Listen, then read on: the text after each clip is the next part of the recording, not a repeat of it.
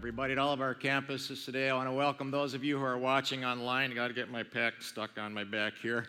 Hey, it's great to see all of you again. It always makes me a little nervous to come and speak in front of you. I've been doing this for 25 some years, and I still get nervous. You guys are scary all the time. But it's really great to be back. I've been off for a few weeks getting started on a new book. It's called Not Yet New. Not Yet New, because the Bible says the old life is gone. The new life has come. The problem is the old life isn't gone. I still sin. And my guess is that you do too. So what does it mean when the Bible says the old life is gone? The old life is gone, the new life has come. That's what I've been working on the past few weeks. But while I was away, Jason and John, just have been fantastic on the weekends. The last 4 weekends, Jason has just tore it up, hasn't he, on the weekends? Just been fantastic in his teaching, yep. I'm also so proud of our musicians and children's staff and tech teams and support staff and volunteers. All of those people make our church such a great place to be, and our weekends so great. If the world ever needs great churches to step up and lead people to faith in Christ, it's today.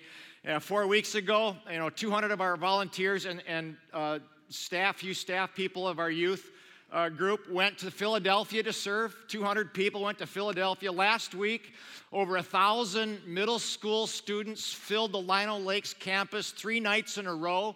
1,000 middle school students. Can you imagine that in the middle of the summer, coming to a church? 100 of them came to Christ in faith.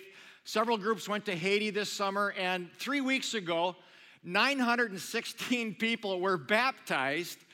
916 people said, I want to leave the old life behind, the old life of anger, greed, and hatred, and live a new life in Christ. I'm just so proud of those of you who took that step of faith and were baptized to honor Christ in obedience in your life. So way to go. It's been a great summer. And I don't want to rush past the summer, but I do need to say a word about this fall. Sorry about that, but I do. September through Christmas is going to be one of the best falls we've ever had here at our church. Right after Labor Day, we're going to do a series called At the Door. At the Door. It's about making great decisions, how to do that. Where should you go? What should you do in life? How to make great decisions about who you should date, or dump, or marry, or whatever. What's the right door that you should go through? So don't miss it. This September is going to be unbelievable. Then we're doing a series called Dangerous Prayers. That's going to be followed by a series called What Keeps You Up at Night? What keeps you up at night? So we're going to talk about those things. And I'm telling you about it now because every weekend this fall is going to be high impact for you and your unchurched friends. I just want to throw out a challenge to all of you today. And I'm not a cliche guy, but I'm calling it 5 for Fall. 5 for Fall. Would you start thinking and praying about 5 people who you could invite to church this fall? Could be 5 individuals, could be a family of 5.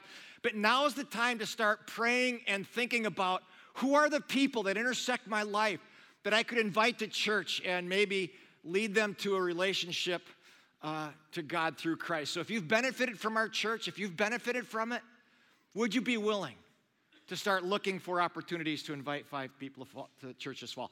We're in a series called Shatterproof. I love this title because I don't know about you, I want to be shatterproof. I want my faith to be shatterproof, my marriage, my children, my finances, even my body. I want my body to be shatterproof, and it's not really, but I want it to be. But if I'm honest, sometimes I don't feel very shatterproof. I don't know about you, but I often feel very fragile and vulnerable. I feel insecure in my leading and teaching more than anybody would ever know. And even though I've been a Christian for over 50 years and a pastor for over 30 years, I am still not shatterproof when it comes to sin. And so today's key verse is 2 Corinthians chapter 5:17. Look, it's a great verse. If anyone is in Christ, he or she is a new creation. The old life is gone. The new life has come. It's a great verse, except if the old life is gone, why is it still there? Why do I still struggle with sin? Why do I still get angry and petty and afraid?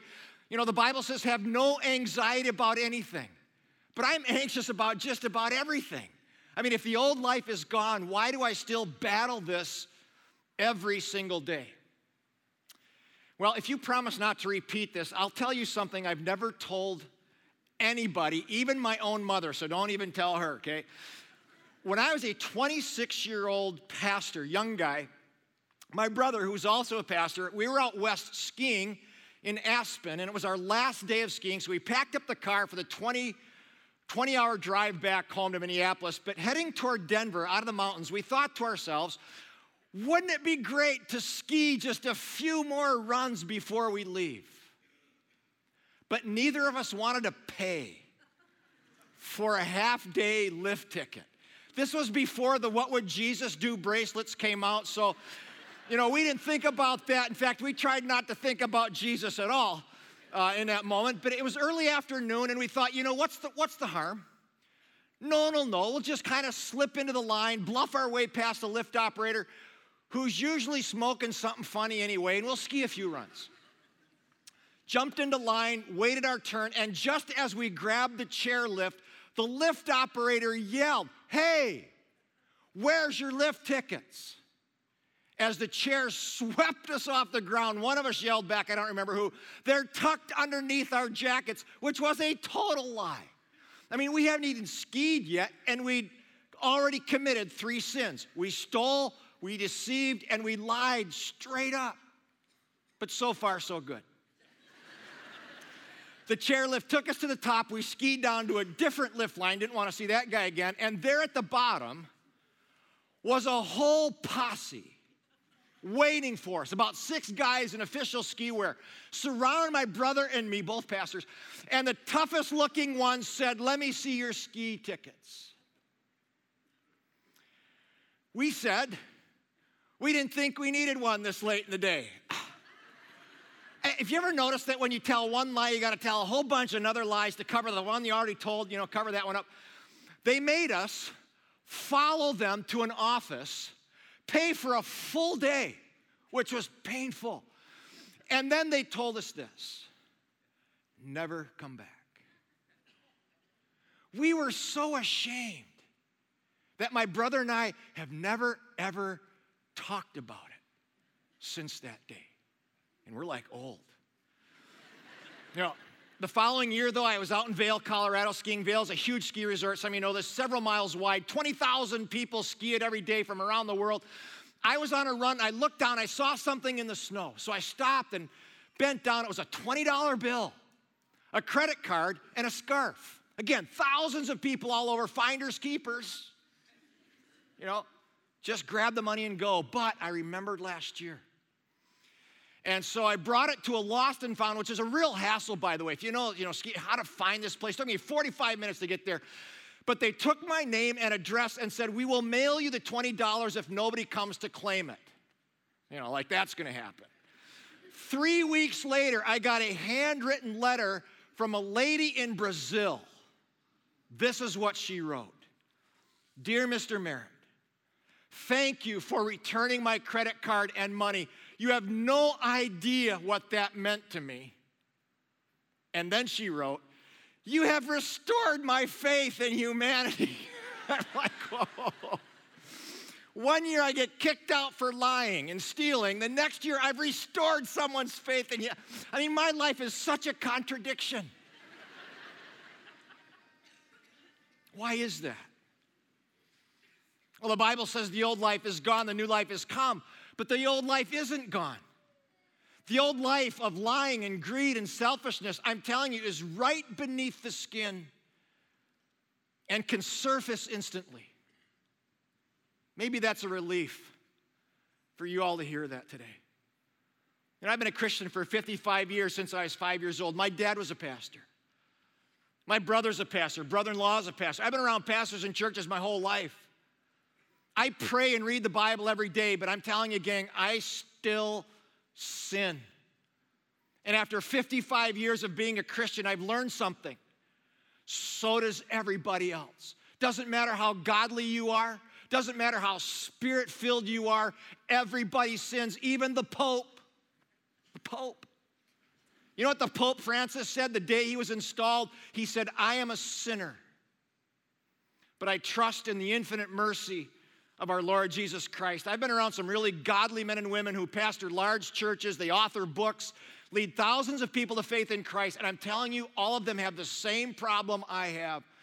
They all sin. In fact, look what 1 John 1:8 says about our sin. If we claim to be without sin, we deceive ourselves, and the truth isn't in us.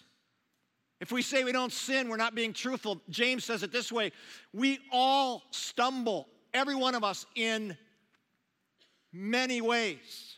Many, many ways. So what did Paul mean when he said the old life is gone? I want to revisit this verse real quickly.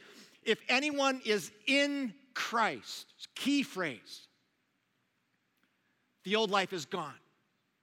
He didn't say if anyone is in church, although it's great that you're all here. Way to go on such a gorgeous weekend. That says something about your faith. But he didn't say if anybody's in church or in shape, or if anybody's been baptized or say 14 Hail Marys. No, it doesn't matter. Are you in Christ? Is Christ living in you?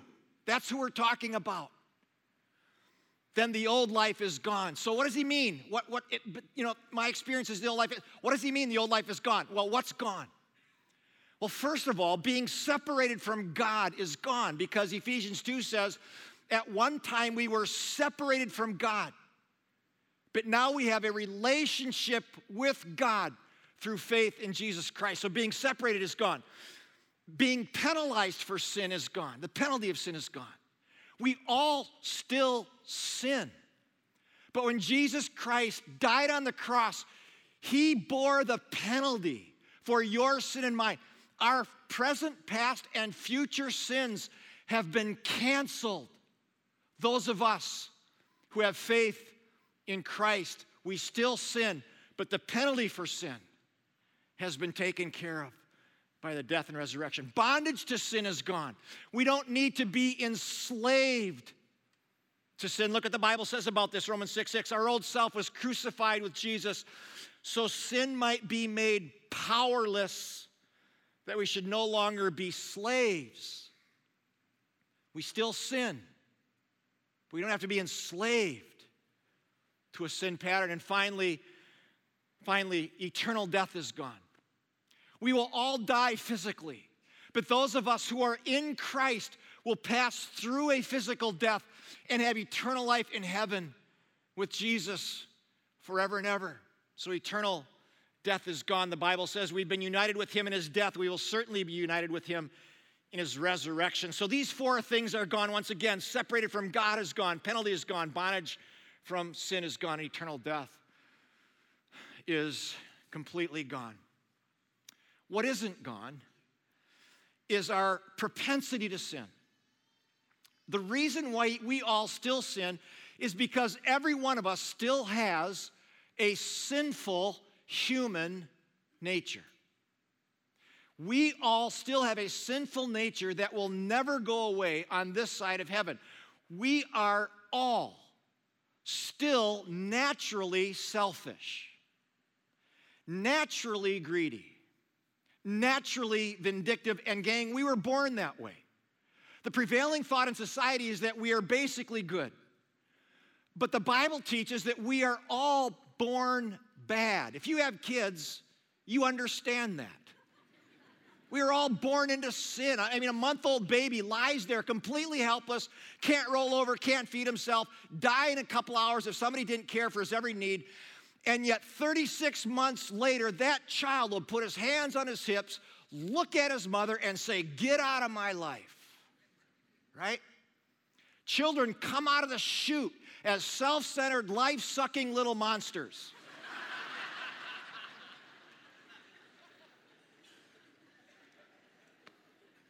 And you know what? It carries through to adulthood. That's why we pray, God have mercy on these kids. That's why we dedicate them, because they need that. I tell you, nobody had to teach me how to sin. I came by that naturally as a toddler. No one had to teach us. Isn't this true? Nobody had to teach us how to shade the truth. angle for the best seats, get seething mad in traffic, even leaving church. Watch it. No one had to teach us how to punish somebody we love with the silent treatment or steal a look for a little jolt of sexual gratification. Friends, those things come naturally to us because we have a nature just below the skin that when triggered by the right stimulus can overwhelm any amount of resistance that you or I might have. Romans 6:19 says it this way, we are weak in our natural selves. Boy, are we ever. One of my weaknesses is chocolate. I inherited it from my mom. I love chocolate, crave it several times a day. When I was a grad student at Penn State University with the nutrition science department, was hired by the Hershey Company to study the effects that chocolate would have on blood cholesterol, and they needed 20 people to volunteer to go through a highly controlled 3-month study, so I signed up. For 3 solid months, 7 days a week, we had to eat our breakfast, lunch, and dinner in a controlled room, and at every meal, we had to consume 10 ounces of chocolate. Hershey bars, brownies, fudge, pudding, ding-dongs. Every breakfast, lunch, dinner, we consumed 10 ounces of chocolate. It was awesome, okay? The good news, chocolate has no effect on your cholesterol. It destroys your heart and your liver, but not your cholesterol, so have at it. They paid us $1,000 to do this and took vials of blood that made me pass out, but I would have done it for free because chocolate makes me so happy. But it's a weakness. I'm telling you, every single day after dinner, there is something inside me that says, Bob, chocolate. There's chocolate brownies in the freezer drawer. It's time. And this urge rises up inside me, and I cannot. It's natural. It comes. It's there. And my dog is right there with me. He'll be lying in the other room, out cold, snoring on his back. I will quietly open the freezer door without making a peep, and somehow he knows. He senses me going for the brownie, and every time he sticks his nose in the freezer, begging for a bite. I know chocolate's bad for dogs, so I give him something else. But he and I are weak in our natural selves, and Paul says that's the way it is with sin. We are weak. We're naturally drawn toward being angry and greedy and prideful and selfish because we, gang, inherited a sinful nature at birth. Does that mean we're enslaved to sin? Does that mean we are helpless? No. The Bible says it this way, you, however, if you're in Christ, are not controlled by the sinful nature, but by the Spirit of God, if indeed the Spirit of God lives inside you. So it's really a control issue. You don't have to be controlled by the sinful nature. The question is who or what is in control of your life? Who or what is the dominating force in your life? The truth is, as much as I'm drawn to chocolate, I'm no longer controlled and dominated by it. I'm not enslaved. I used to eat a big fat chocolate brownie topped with ice cream and Hershey sauce after every dinner. Now I just eat half a brownie with ice cream and Hershey sauce after every. Because if anybody's in Christ, they're a new creation. The old life is gone. We still sin, but the old life of being controlled by it, enslaved by it, is gone. But then the verse goes on to say, but the new life has come. There's a new life available to every person here. I just want to raise a question. How many of you, don't raise any hands, but how many of you feel like you're a new person in Christ? That you're shatterproof? If the old life's gone and the new has come, why don't we feel brand new at times? And the reason is there's a battle going on inside you and me. And that battle is between the old and new self, and we are never totally free from this battle. Look what the Bible says. Live according to your new life in the Spirit. Then you won't be doing what your sinful nature craves. Look at this. These two forces are constantly fighting each other. And your choices are never free from this conflict. Gang, there's a battle going on inside you and me, and we are never totally free from battling the old life. There's a battle between the old life and new life, and I think there's two ways that you can win this battle. The first way is this: you got to starve the old life and feed the new life. And by the way, if you're wondering what the old life is, you don't have to guess about this. Bible's real clear. These are the acts, the behaviors, the characteristics of the sinful life. They're obvious, Paul says. Sexual immorality is rampant today.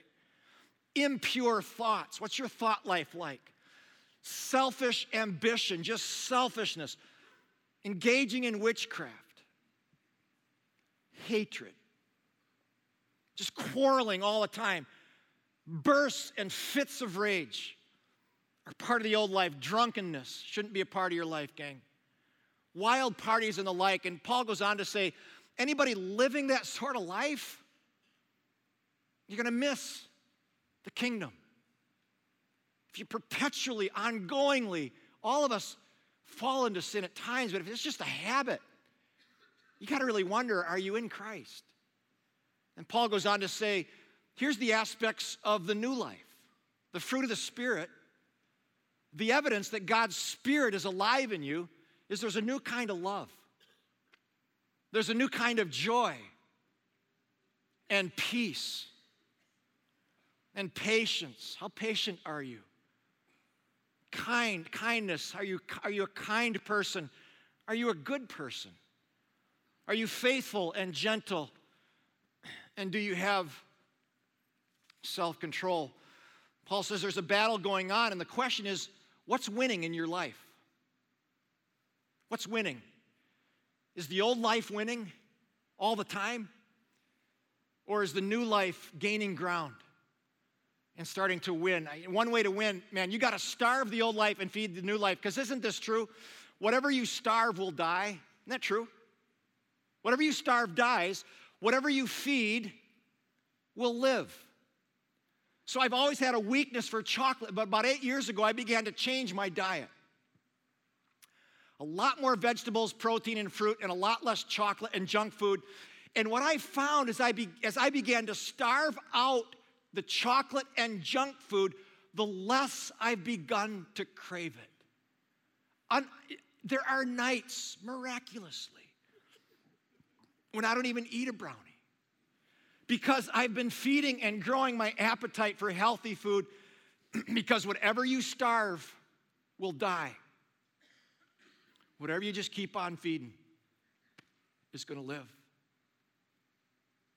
So what might you need to starve in your life?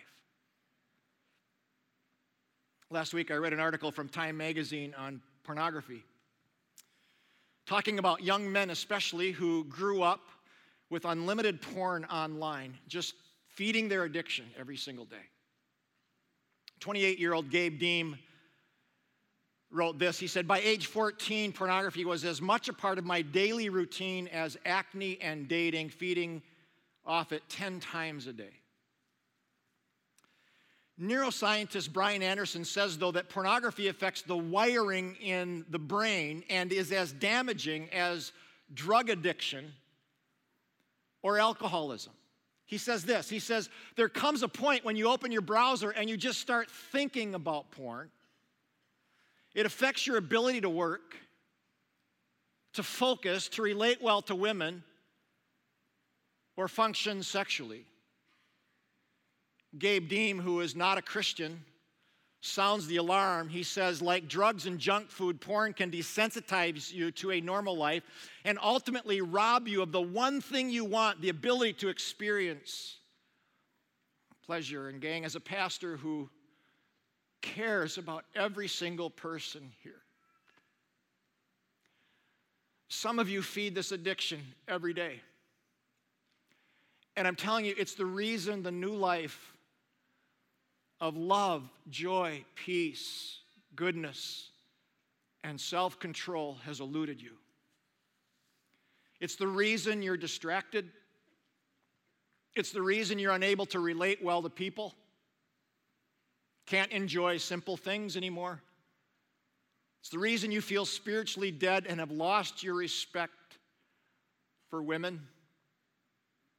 It drives and controls your thought life because instead of starving it, you feed it every single day. And so, again, as a person who cares about you, if you are struggling with this, you need to starve that addiction. Get a filter on your computer. If you have young boys, especially in your home, and they have a cell phone, you need to put a filter on that because it's so available. We have Quest 180 Pure Desire groups in this church to help you if you're struggling with this. Please get out of that addiction if you're in it. It'll destroy you. It'll kill things inside you that don't have a chance to come alive. Anything you need to starve, gang? Maybe it's the amount of TV you watch or video games you play. Maybe it's the type of movies you consume. Maybe it's vulgar language or a mean spirit that you just feed, keep alive. But the truth is, whatever you starve will die, whatever you feed, live. Second way to win this battle is you got to keep in tune with God's Spirit. And this is a little bit hard to understand, and I don't understand it fully myself. But somehow you got to keep in tune with God's Spirit because ultimately, the only way we're going to win this battle is by God's power within us. You cannot win these battles by your own strength. Only God can make you new. That's why the Bible says this: be controlled by the Spirit. Follow the Spirit. Be filled with God's Spirit. Walk with the Spirit. Almost every single day, I will pray a prayer something like this: God, I want to be filled by your Spirit today. I want to walk with you. I want you to lead me and control me. God, I want to be near you because I can't win this battle on my own. So I read Bible verses that feed my spirit. I go to worship services like this where I hear music that inspires my spirit. I surround myself with godly people who remind me what it's like to live by the Spirit. I cannot win this battle on my own power. I need God's power that comes through prayer and Bible reading and godly friends and corporate worship. How about you? During our baptism services, a young lady got up and she told her story of leaving the old life and embracing the new life. And so I've invited Gina Jacobson to come and just share with all of you her brief story, and then I'll come back and wrap it up. Gina, would you come on up and let everybody else know what we heard the other day? Welcome to the stage. Hi, my name is Gina, and my journey with God started when I was baptized as a very young girl.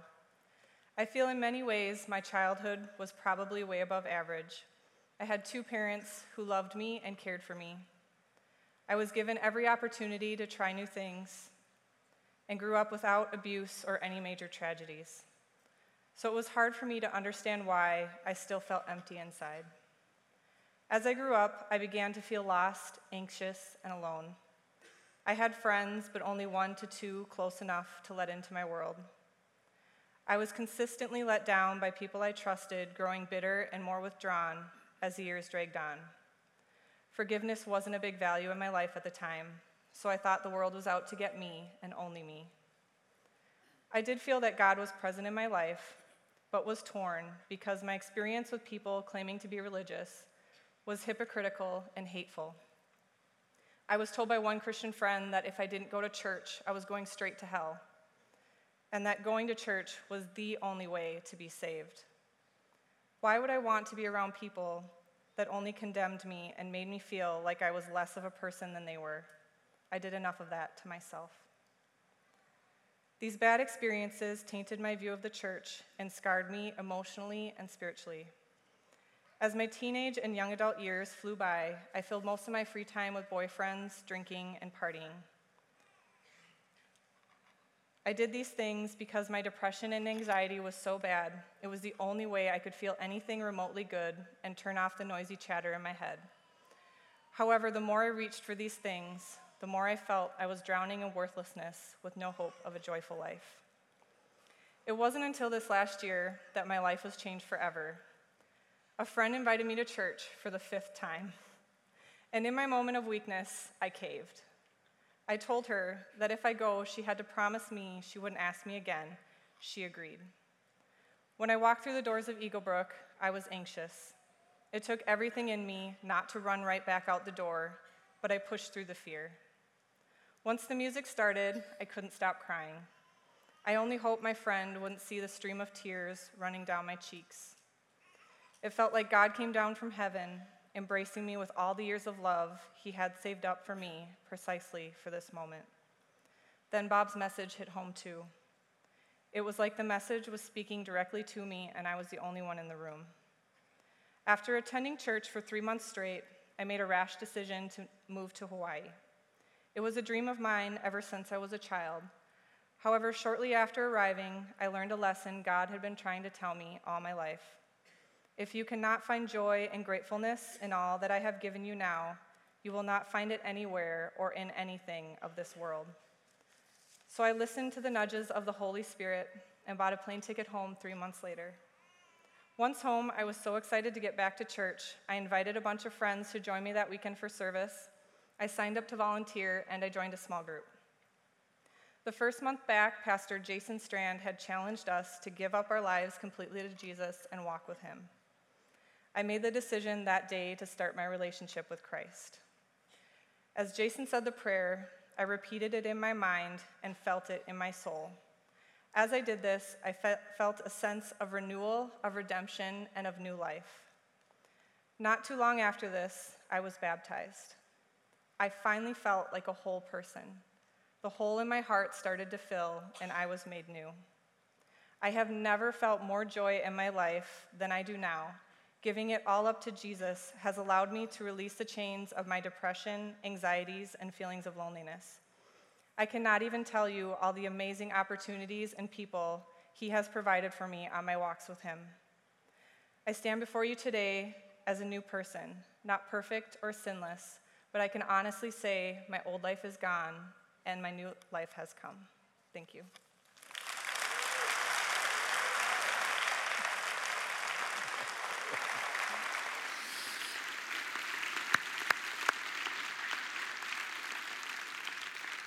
Man, that never gets old. I love hearing stories of transformation where God just brings a person out of that old life and starts breathing new life into them with his forgiveness and grace and a new way of living.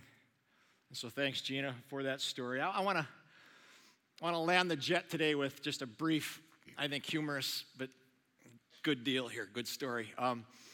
Several years ago, I read a true story about a mother of 5 kids. She came home from grocery shopping one day, grocery bags in both hands, and she bumped the door open to the house and walked in and noticed that her 5 kids were sitting in a circle in the living room, and they were unusually quiet. So she set the bags down on the counter, and she tiptoed over. She looked over their shoulders, and this is the honest truth. Those 5 kids were playing with 5 little skunks. True story. So she yelled, "Children, run!" She says each child picked up a skunk and ran. And the question I want to ask you is this: is there anybody here trying to run with a skunk? You know, some people want to live a new life. They do. They want this new love and joy and peace and patience, but they're hanging on to the old life. They're hanging on to sexual immorality or selfishness or hatred or rage. And gang, the truth is this: if you run with a skunk, your life's gonna stink. I sat in bed one night and that just came to my mind. That's what I think about during the night.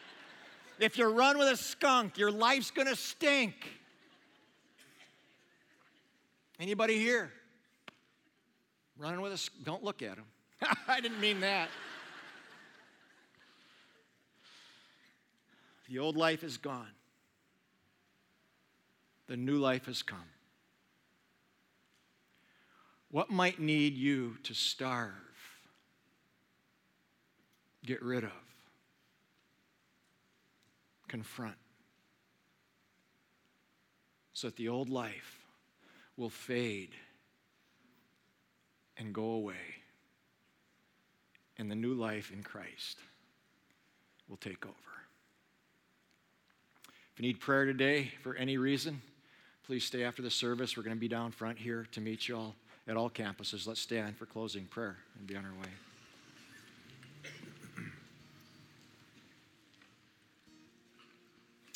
Let's pray. God, thanks so much for the truth of your word. This is a struggle that we all have. I do. I am so far from perfect, God. You know me inside and out. That's why forgiveness and grace is so good. Thank you for people like Gina who, God, you grabbed hold of her and you were patient with her. And you brought her into a new life. And I thank you and praise you for her story and thousands of others in this church who've experienced the same. God, I pray for those of us standing here who are struggling with a habit or an addiction or a sin that we simply, in our own power, can't get over. I pray, God, that we'd be honest and wise enough to confront it, to get the help we need, and start walking away from the old into the new. Need you every day, Father. Thank you for your grace, your goodness, your love. We need you. We worship you. Be with us now as we leave this place in Jesus' name.